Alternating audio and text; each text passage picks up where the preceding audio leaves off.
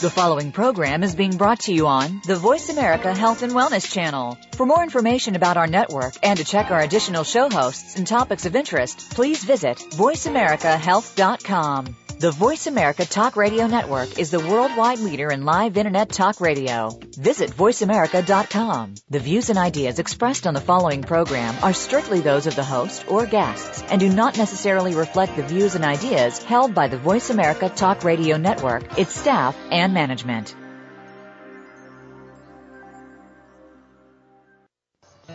Welcome to Autism One, a conversation of hope with host Terry Aranga. All comments, views, and opinions expressed are solely those of the host, guest, and callers. In the next hour, Terry and her guest illuminate how right now there is more reason than ever for individuals with autism spectrum disorders and their families to have the best hope for the brightest future. Through education and conversation, there is hope. Here's your host, Terry Aranga. Good morning, and welcome to the Voice America Health and Wellness channel, and this program, which today is actually a beacon of light and hope for Tuesday, November 27th. Your host today is going to be Dr. Mary Joann Lang, who unfortunately hit a traffic snarl, and this is Terry Aranga. I'm going to fill in for her during the first segment, and then she will join us, and we will be here with our guest, Dr. Jacqueline Marquette. Dr. Marquette is an autism transition specialist who is the founder and creator of the Capability Approach and the Broad Creative Support System, tools that relate to vocation, life goals, and interdependent living for individuals on the autism spectrum. Dr. Marquette holds a Kentucky teaching certification in learning behavior disorders. She has been researching and teaching since 1988 and was an adjunct professor at Bellarmine University in Louisville, Kentucky. Since 1998, she's been consulting on behalf of young adults with autism in school transition or in challenging life phases. She's also in private practice. And our topic today is autism vocational evaluation and employment planning with a focus on the Capability Approach model, which was developed by Dr. Marquette. Welcome, Dr. Marquette. Well, thank you. I appreciate being on the radio show to talk about it. Well, thank you so much for joining us and sharing your good information with our listeners. Did I misspeak during that introduction? Are you, does the Broad Creative Support System and does the Capability Approach relate to interdependent living or independent living? Well, they relate to actually both independent and interdependent living because most of our folks don't always achieve total independence across all areas of living.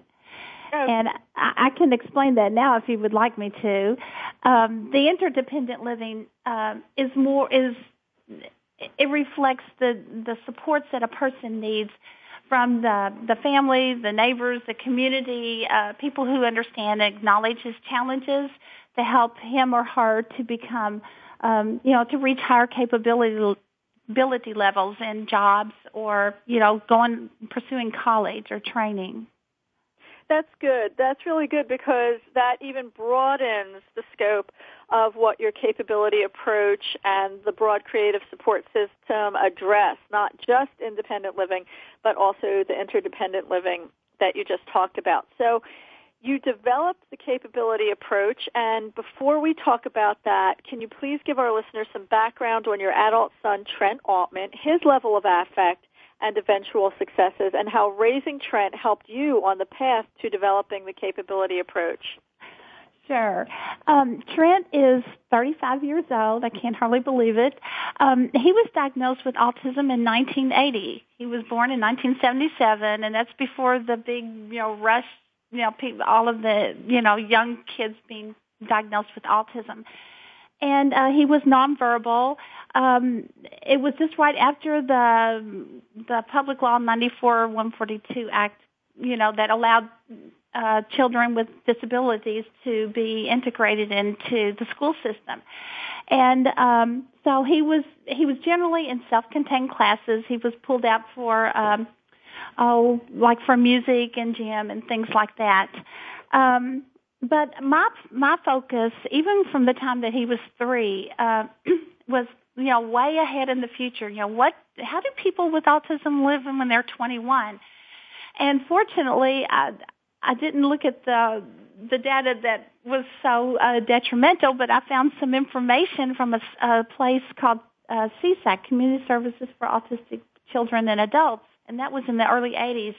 And they were accomplishing a lot of success with adults living in their apartments and going off to work, and I actually went to visit it. It was in Maryland, and it gave me so much hope for Trent that all I did was just focus all of my time and effort and energy in my studies and my schooling on transition and employment and living in the community with a disability. So that's how I was so gung-ho about this, that when he got to high school, I've convinced the school system to start an employment program, and he was one of the first to be in it for those with significant disabilities. And he actually had several jobs while he was in high school. He had worked in a grocery store, he worked in a hardware store, different places, and he actually was paid. He actually had paid work. So he actually left school with a paid job. So I was really into all of that. But unfortunately, transition hit hard like it does for most families. And, there was a gap of time when, he couldn't keep his job. A lot of things happened within the family, divorce, moving our home. And he went through a period of regression that went into obsessive compulsive disorders that prevented him from even going into the community at all, like to the grocery store, for about 8 months. So I went through that period of trying to figure out what's next for him, and my learning and my struggle through that, and Trent's too. I need to say that he took part in it, and we initiated the person-centered planning approach, and I got a team of people together on his behalf and got a resource. So there was a small grant in our state, and that's when I started putting the pieces together that reflect the things that's in the capability approach now. And Dr. Lang will be picking up with you in just a little bit and talking more about the person-centered approach, especially as contrasted with the family-centered approach. But Trent is so successful now. Well, yes, I do think he's very successful. He lives the life that he loves. He is an artist. We found out that he enjoyed doing painting about 10 or 11 years ago, and it was by accident that we found out. And we built upon that. We allowed him more time to do it. We connected him with other artists, first in a creative diversity studio with artists with other disabilities. And then, as he progressed, we ventured out, and he goes to fine art shows. He's been at Autism One now for every year exhibiting his art, and Autism One was actually one of the first places that gave me a little confidence to venture out and show his art, just to see, what people would think about it. So, it's evolving, and he just won an award this past year. The United Nations gave him an award because they used his image on a stamp to promote autism awareness around the world, and that was definitely an honor for him. We actually went to New York City to attend the United Nations ceremony. It was such a privilege to be part of a group that, wants to raise awareness around the world on autism. And he was just at the Genius of Art show? Yes, he was. The McCartan Foundation in New York City held a fundraiser, and they honored, 14 people around the world with autism, and they paid for their travel and accommodations. And there were dancers, singers, musicians, artists like Trent, all performing that night, and were honored for their gifts and strengths, with autism. The idea behind it is that because they have autism, many of them had these spectacular strengths and gifts to perform. And that was another amazing peak experience for Trent and for all of us, his family. Well, you've done such a good job, Jackie, and we're going to take our quarterly hour break here and encourage listeners to stay tuned as Dr. Lang joins Dr. Jacqueline Marquette, and then you can hear, too, some of her strategies for helping your son or daughter be successful. So we will be right back here at the Voice America Health and Wellness Channel. You're listening to Voice America Health and Wellness. The Mayan calendar tells us that we will be entering into a 260-day opportunity for us to engage in conscious co-creation with Great Spirit. How will we prepare ourselves for this exciting and unprecedented time in Earth's history?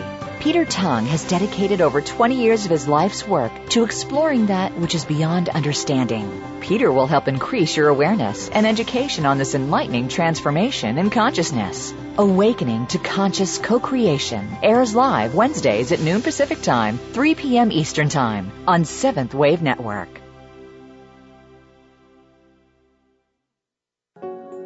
In the spirit of Have Couch Will Travel, Dr. Carol Lieberman creates a haven of sanity in an increasingly insane world. Each day we are bombarded with news of events that have never crossed our wildest nightmares. Society is spiraling out of control, and everyone is reeling from it. But now there's an answer. The best way to keep sane in this insane world is to tune in to Dr. Carol's Couch on Voice America. Dr. Carol, a certified media psychiatrist, will broadcast live from her Beverly Hills office every Tuesday at 1 p.m. Pacific Time. Call or log in and get help with whatever is sending you reeling, whenever you need a soothing voice to calm and advise you. That's Dr. Carol's Couch every Tuesday at 1 p.m. Pacific Time here on America's Voice, voiceamerica.com. Your life, your health, your network. You're listening to Voice America Health and Wellness. Welcome back to Autism One, a conversation of hope with Terry Aranga. If you have a question or comment, call us toll-free at 866-472-5792. Now back to the program. Here's Terry. Hi, this is Dr. Mary Jo Lang, and I'm filling in for Terry Aranga, who was on the show just previously, and I'm going to be following up with Dr. Marquette and her capability approach regarding adults with autism. Thank you for visiting with me, Dr. Marquette. And the next step is really, what was your background with the Kentucky school system before developing the capability approach? Sure. I have been a special education teacher. Well, I was a special education teacher from 1988 to 1998, and I taught all levels and all different grades, over the course of those years. Some of my students did have autism. Mm-hmm. And after that, I joined, I wrote a project, I led a project in our state called the Autism Community Training. And we were getting a new Kentucky Autism Training Center in our state. And I asked them, since my son was transitioning at that time, I asked them to develop a project that would help promote, employment for people with autism. And I participated in that project for a couple of years. After that, I did work as a consultant for a school district employing over 55 students with autism. No, not autism, developmental disabilities. And I worked there for 4 or 5 years. And then I took a break and I did a lot of research and reading, and that was for my dissertation. And my dissertation, I wanted to see, at that time I had already established what I call interdependent living for my son to live in his own place with assistance. And I wanted to find out were there any other parents out there that were doing that, and how were they doing that?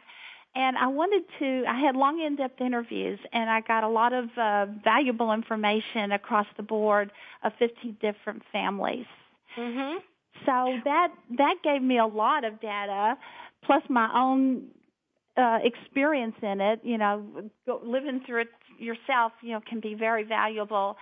And it didn't just happen overnight, but as I started researching and putting some of these pieces together, I developed somewhat of a checklist. And with a professor, we looked at it and we said this could end up being a scale. Well, it did, and I called it the capability and independence scale. And after I graduated, I started working with families, and I started developing it more intricately. And I've been using it now since 2007 with parents, and through the last 2 years of the Kentucky Vocational Rehabilitation Department here. Well, I have a question. There are two questions. In Kentucky, has the economic situation impacted what the schools are able to do in transition? I know here in California, the financial situation has been devastating to special education. And I'm just curious about how they're handling it in Kentucky. Yes, they're obviously, the economic situation is bad here as well as any place in the United States. And that has, I'm sure that's a variable that has really affected transition. Mm-hmm. However, at the same time, I do believe that we have pushed transition to the back burner, and there are other things that get put up in the front, like test scores and right, those types of things. And our folks, our kids, our teens with developmental disabilities are not getting the functional curricula that they need. They're not getting even job shadows, job tryouts. They may not have employment like my son had back in the 90s, but they're not getting very much in the area of what happens after high school and what can I learn and do now that will carry me, after like a bridge to my post high school life. And I think we could be doing a better job, but that's policy driven, and I think we do need to look at that, as a whole. Oh, I couldn't agree with you more, because after high school, and is it at 22 in Kentucky where the student can stay in a public school, or is it 18? No, it's 22. It's 22? Yes. Yeah, because at 22, after you have essentially here in California, you don't have a lot of support to continue your job opportunities or things like that. No, you don't. I understand, yes. So one of the things that you brought up was this interdependent living. Because I'm curious and people will want to know, how is that funded? Is that federal funding, HUD housing? How do people obtain funding for that? Okay, all right. Interdependent living is written. It comes from the rich research of Turnbull and Turnbull, and their belief and their research shows that it's just not transition just doesn't impact the student. It right. really affects the entire family. Right. And it's a belief that, when our folks do move into post-high school outcomes, they're not the responsibility of their own ability independently. And it's the idea of supports that enable the person. And as far as a resource that is tied to interdependent living, I don't know of any specific resource. What I advocate for is that the resources that are available, like we have a waiver program. We have two waiver three, but one is to live in residence, have a residential living, and the other one is day programming. And part of that uses the concept of sheltered workshops, sheltered programs, but there's another part that looks at consumer-directed option. And in our state, we can a family could actually even hire a neighbor or someone they know through church to do community-related things that will, help, use their interest or job related. We have something similar. Certainly we have day programs and group home situations and things like that, but it must be just a little bit different. Here at Beacon Day School, we do have a transition program, and we are creating what I want to call a self-sustaining day program or community, so that the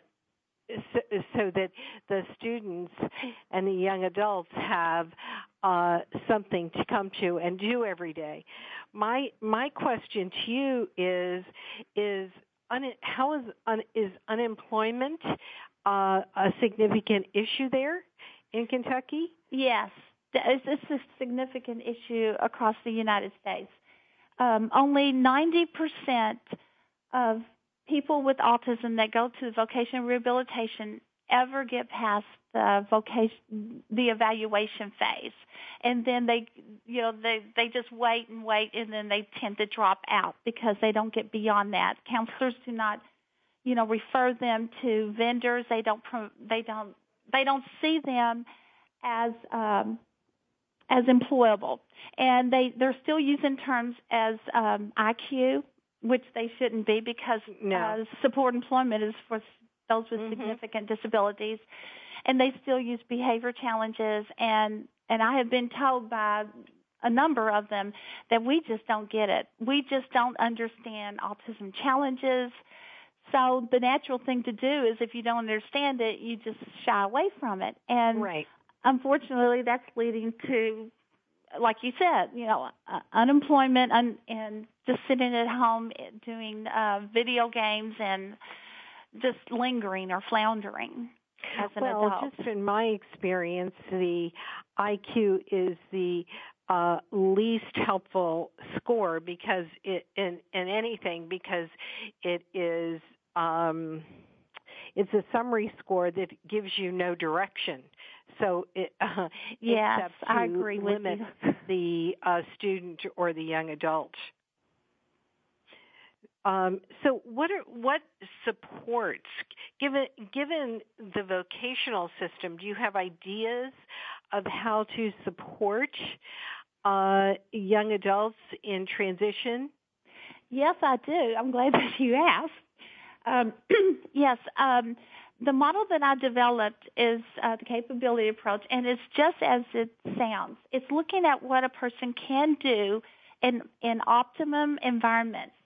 And there's the idea behind it is that the supports, are necessary.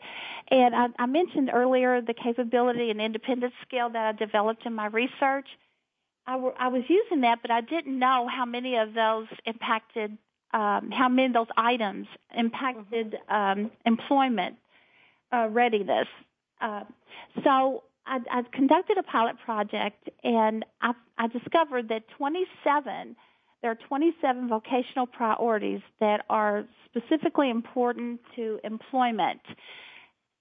So by looking at these items, most scales look at, well, can he do it or can he not do it? And that kind of cuts you off and say, well, we can't do employment.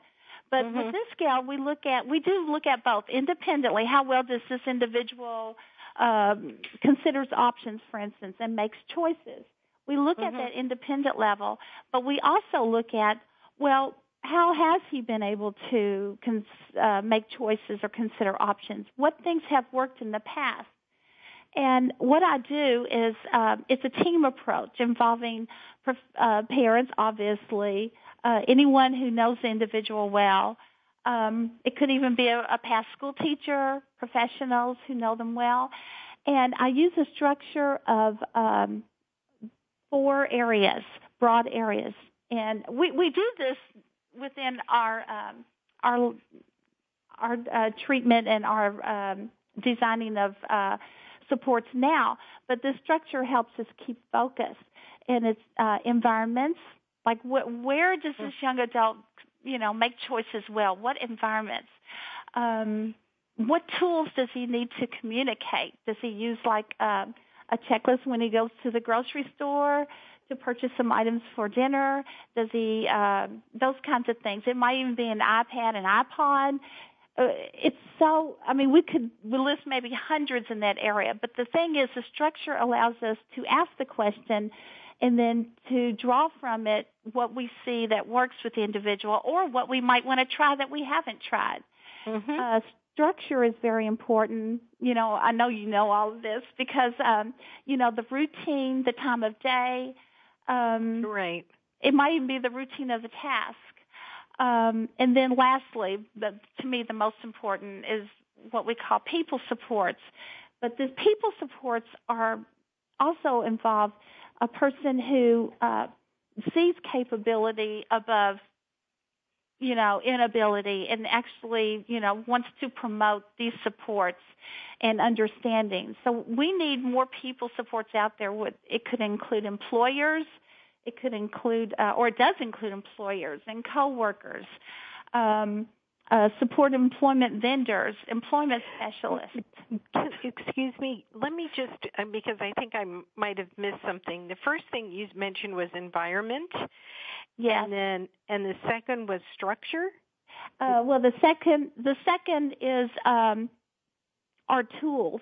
That could mean any kind of a tool that would help the individual receive information in this environment, interpret it, and then respond. Right. So, like if you're on a job, how are you going to receive information of what's going to happen during the day? Are you going to have a coworker that may come up to you and tell you that things have changed today? You have to work in this area or in this task.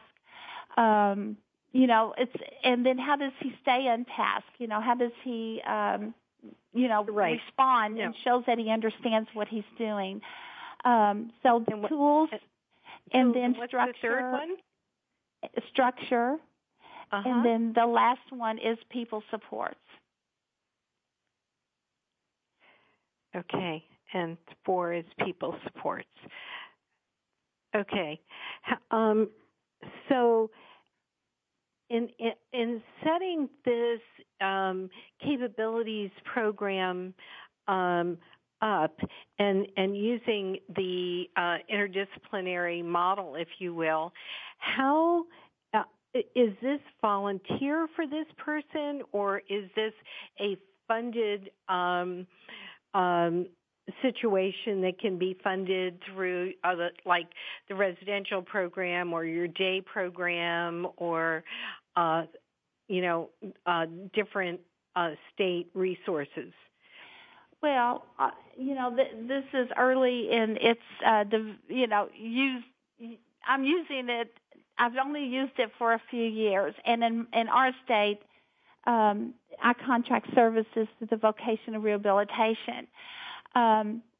Definitely my goal for this, I'm seeing the results of this because it helps it makes things clear to families about a direction of how to go, meet their goals, whether they're employment or, for some folks, participating in a hobby and just having a quality of day, living. Mm-hmm. That's why it's so very individualized. But yeah, my goal is to use it I've only used it with 8 people in a study besides the other people that I've worked with. Mm-hmm. But I would love to use this in a school in a transition program. That's my next step, is to get that, or in a vocational program where some folks with autism are, learning a training and those types of things that will lead to a job. So, my goal is to get wider do a wider study on this and show the results of, how it's impacted folks on, different levels, different schools. Gee, it sounds like you might be able to get a really wonderful grant to expand your study population from 8. Sounds very exciting to me. I'm hoping, that is my next step. And, even though I've done it in Kentucky, I've only done it in a small area. So I think there's going to be different levels of doing this. Right now I'm the one that does it. I know how to use the scale and conduct the interview and do the analysis and the synthesis. That is, to build up how a person gets to the goals that he or she wants to get to and the supports that they need. But I think another level would be to train people in doing this so, that they can do this, on a wide scale. I would love to get a whole state that would, open their doors for exploring, how do we better meet the challenges of autism and increase employment options.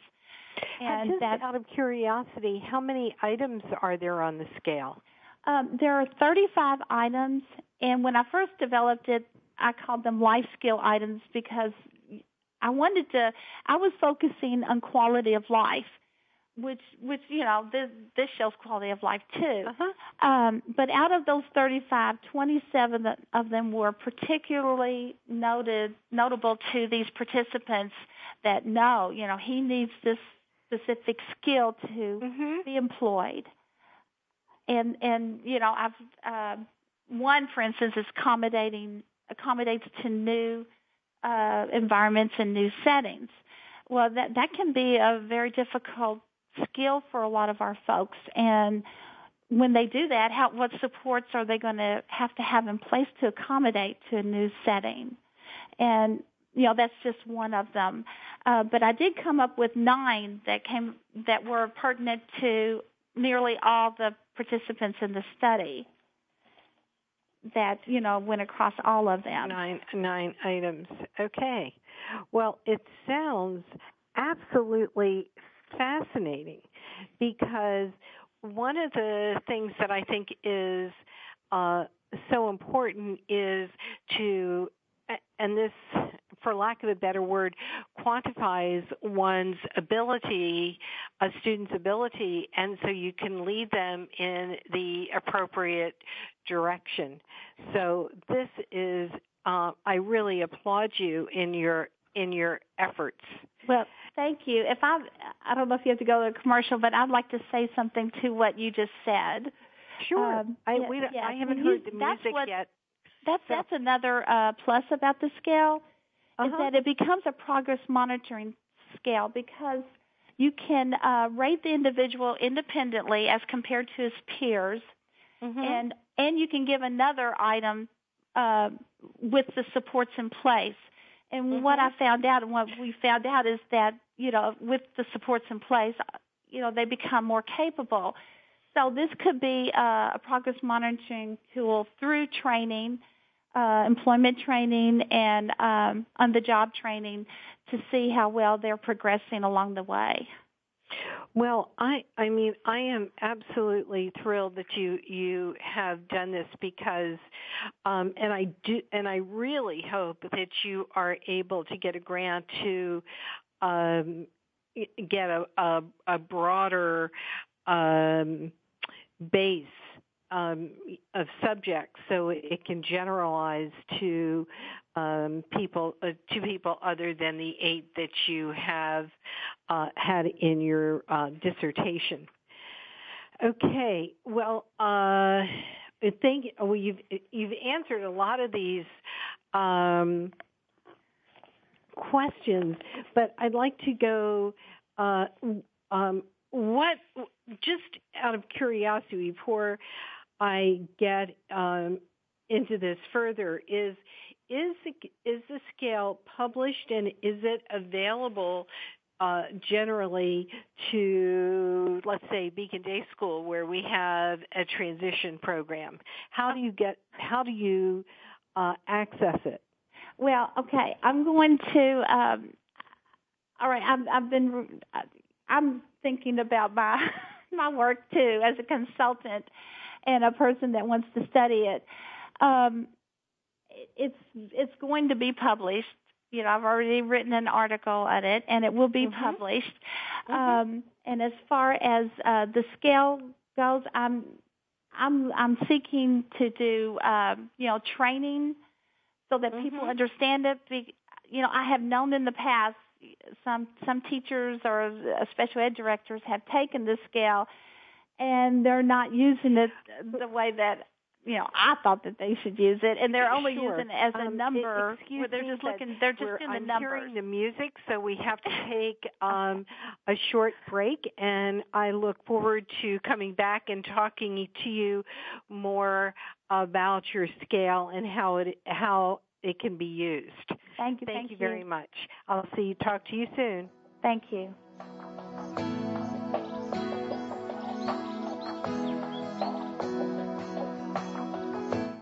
You're listening to Voice America Health and Wellness. Step up to the microphone. View the finalists right now on VoiceAmericaKids.tv. America's next great star is waiting to be discovered. Step Up to the Microphone is an exclusive presentation for VoiceAmerica.tv, where you can see and hear America's next top child star. The program is hosted by Voice America's own Cassie Frazier, and new episodes will be available every week exclusively at VoiceAmericaKids.tv. You can say you saw them at the beginning of their superstar career. Tune in to VoiceAmericaKids.tv. Have you figured out what's not working in your life? Could you use a little help? Join your host, Tamaran, for Let's Figure It Out. Tamaran has had both highs and lows in her life. She uses her experiences to teach you some basic techniques on how to live a better life through health, relationships, and more. Her guests also come from the health and wellness industry, and together, Tamaran and her guests will help you get your life on the right path. Let's Figure It Out airs live every Thursday at 3 p.m. Eastern Time, noon Pacific on the Voice America Health and Wellness Channel. It's a beautiful day. Do you look your best? Do you feel your best? While everybody ages, why does it seem to show more in some people than others? It could have to do with what's inside and how it affects you outside. Tune in to Health and Beauty for Life with Dr. Tang and Alexandra. Their training in medicine and nutrition brings proven results with their patients, and now they're ready to bring that knowledge to you. We'll answer your questions and explore innovations in technology and medicine to keep you looking and feeling your best. Tune in Wednesdays at 4 p.m. Pacific, 7 p.m. Eastern on Voice America Health and Wellness. Opinions, options, answers. You're listening to Voice America Health and Wellness. Welcome back to Autism One, a conversation of hope with Terry Aranga. If you have a question or comment, call us toll-free at 866-472-5792. Now back to the program. Here's Terry. The scale. So,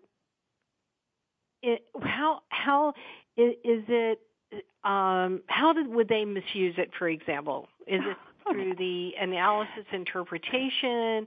Is it hard to analyze? User-friendly, those kinds of things. Okay, well, first let me go through the process of what I do, and obviously there can be adjustments. It doesn't have to be exactly the way that I do it. I get a team of people together, and we have a meeting, and I interview using the scale, asking pertinent questions, getting, demographic data on a sheet, and showing them how to use a scale. And it's so easy because some people actually take forms with them and give them to Aunt Ann or someone who knows the individual very well. And because, it's just like, how well does he do it? Personal hygiene. That's one of them, because that's a biggie as far as whether you keep a job or not, if you can keep up with your personal hygiene. And, how well does he do it independently? And then how well what supports does he need, in order to be more capable at personal hygiene? So, I find all that information out. Then they mail the forms to me. And then I go through an analysis of looking at all of the quantifiable data and then all of the rich anecdotal data that they give me also in the form. And then I look at their goals because I don't know this individual, right? So I look at their goals, and based on all of this information that they give me, I provide some recommendations that can lead them, closer to their goal, or maybe the goal is to get a college degree. Well, you're going to have to break that down to, getting into college and either living on campus and being successful there. So I offer recommendations, and I put it in a lengthy report. And it can be used to take to an employment specialist that is going to be job carving for that individual. And it makes his or her job easier because a lot of the information that parents and teachers wish that employment coaches knew is already in there. And if, they would have access to all of that information. So that's what I do. Now, the harm in using it, I guess there's probably not really a lot of harm.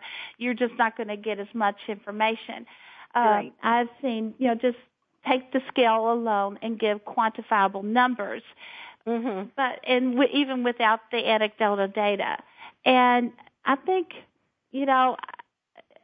without getting feedback from a variety of people and just one teacher doing it, it's just not it's going to give you just a narrow bits of information. And I don't even know how useful it can be other than that, this is something that reflects what I see, as a teacher if she were doing that. And I think, I think we really need to know I think it's really based on some real strong concepts that have been proven in research. A lot of the information, the pieces of the information is based on evidence-based models. For instance, the vocation, I haven't gotten this far in the vocational skills, but I think there's a strong connection to soft vocational skills. And that's one thing that's been written a lot in research, that a person is going to be more likely to keep his job if he has good soft vocational skills. And I think there's a direct relationship with that. So I don't know how I got off into that, but anyway, so I think understanding the concepts, I think the world is, when I say the world, the people in the disability world, we're so drawn to deficit thinking, and we don't, even though if we don't mean to, it's just so heavily weighted within our system, like, what he can't do or what she can't do, that this is like an upside down approach. Well, what can he do when we add these supports? And, so I think I think a lot of people think like this, but I think it's good to remind people that this is what the scale is based upon, this way of thinking. I know the focus of the scale is on autism, but did you compare the use of the scale, like from on individuals with autism to individuals with other developmental disabilities? And was there a difference? No, I haven't gotten that far in my research, and I do encourage. I would love to join other researchers. I'm basically a qualitative research because I think qualitative really gets at the heart and the meaning of people's lives. But I do think to make this scale psychometrically sound, additional research needs to be done on that. And I do welcome researchers who are, can do that very well. Either to join me in a project or, call me, email me. I would love that too. I think that's important. It sounds just very good. And I understand your caution when you say, sometimes people in the goodness of their heart look for a number, and the number certainly doesn't tell everything about that individual student to allow you to make significant decisions about the child's or the students or young adults' capabilities. And it's certainly something that is on my mind here at Beacon Day School in our transition program. And we have children here that have moderate to severe autism, for lack of a better descriptive term. So we're looking at some self-sustaining activities so that they can earn their own money and be more and more independent. And of course that goes back to something like a day program and getting funding for that. But that's right now very challenging in California.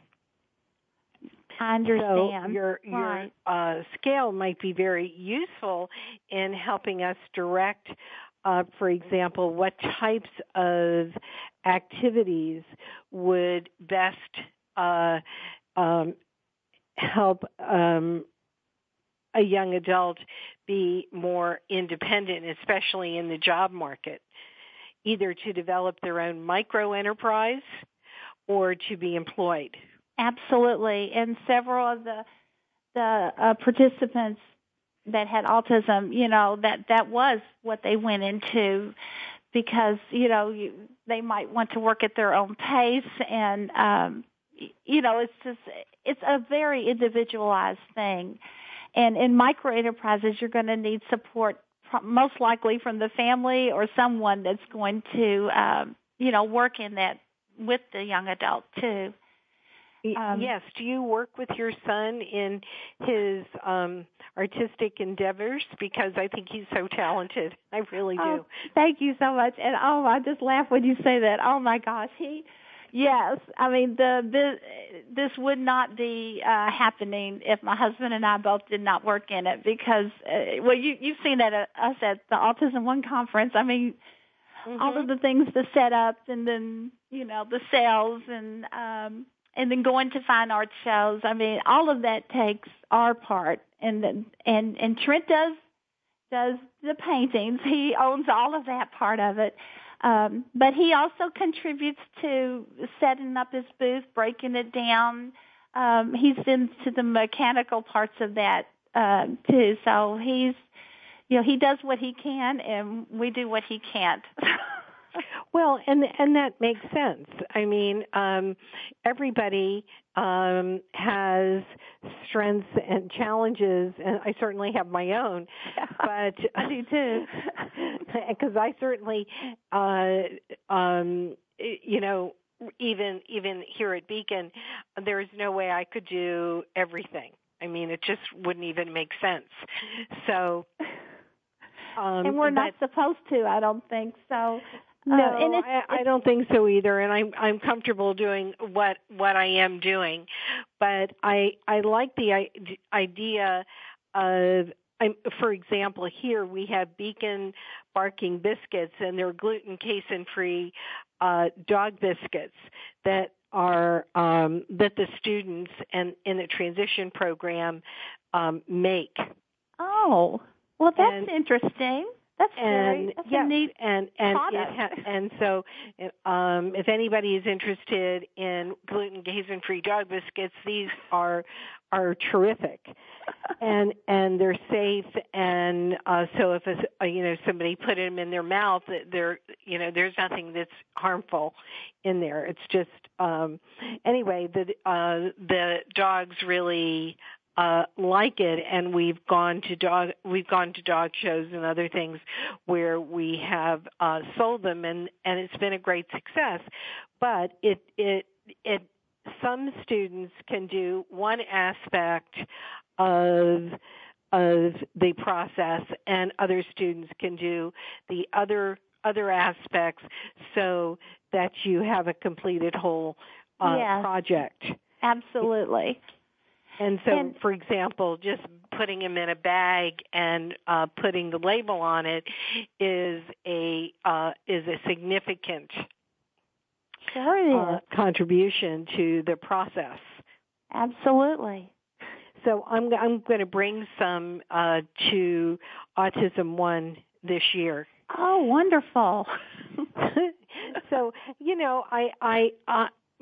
my view is, I'm sure there are students who can go out and work independently in different businesses, whether it be a grocery store or an office doing office work or whatever they're doing. But there are other students who will need more support, and a micro enterprise is more of a way to go for those students. Absolutely. Not that the other students can't.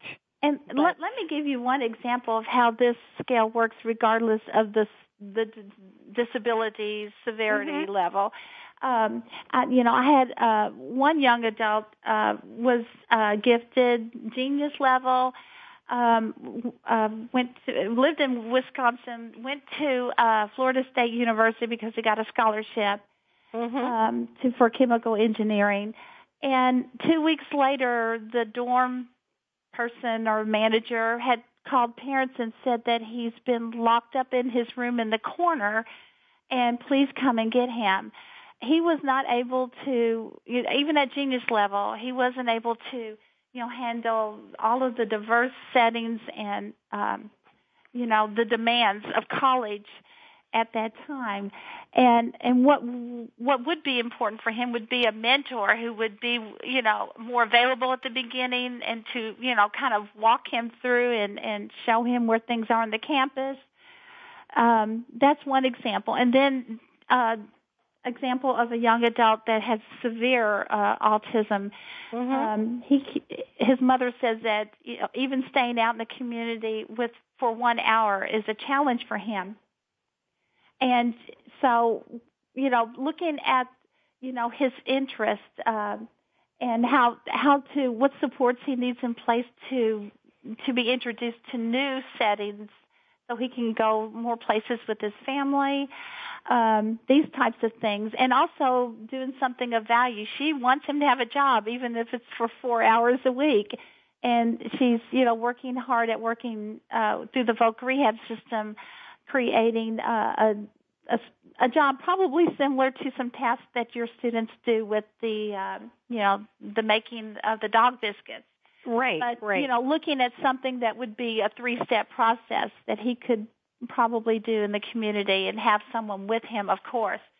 So this assessment, regardless of, what level you're at, the supports just look different, and how you use the supports, are different. So, well, I will tell you that I'm really looking forward again to seeing you at the Autism One conference, and I'm hoping that maybe we can get together sooner because I think your research and your interest is so vital to the individuals that are in transition. Well, thank you. Can I leave my website? It's sure. Please just go to www.drjackiemarquette.com. Well, please do, and I am really, like I said, I think I'm really impressed. I hope that other institutions or schools would be willing or able to collaborate with you into getting a broader base for the use of this scale, so people can take advantage of it. Well, thank you. So I'm even hoping that later in the week I can call you back and maybe we can have a chat on how we can collaborate, because I think it would be such fun. Well, absolutely. I look forward to it. Well, let me just see. Do you have a take-home message for parents in 50 to 100 words or less? Because I can see that we are running out of time. Sure. I think what happens after high school, or even while they're teens in high school, they tend to gravitate more to home and to video games and TV and those types of things. just make it a practice to expose them to different settings, different environments, and if you can connect it to their interests and their strengths, that's even better. Don't get locked into, just staying at home and being more sheltered from the community, people in the community, because that's when another doctor told me, a medical doctor told me, that's when other clinical diagnoses come into play. OCD, depression, right. And, you don't need anything on top of autism. We are unfortunately out of time, and I will be contacting you later in the week. I would like to thank you so much for being with us today. We just love Trent's paintings, and I hope to get more. Thank you. And congratulations to Trent on his award. I think that is absolutely incredibly fabulous, and to you and your hard work. I look forward to seeing you at the Autism One conference in Chicago, May 2013, where you will be coordinating the exhibits of art from students with autism. What an exciting adventure that would be. It's exciting. And I'd like to thank you, our listeners, for tuning in to the Voice America Health and Wellness channel. Thank you, Dr. Marquette, and I will be talking to you soon. Thank you. All right. Bye-bye. Thank you for listening to Autism One, a conversation of hope. To contact Terry or get more information, visit autismone.org. Tune in next Tuesday for another hour of education and conversation on Autism One, a conversation of hope with Terry Aranga.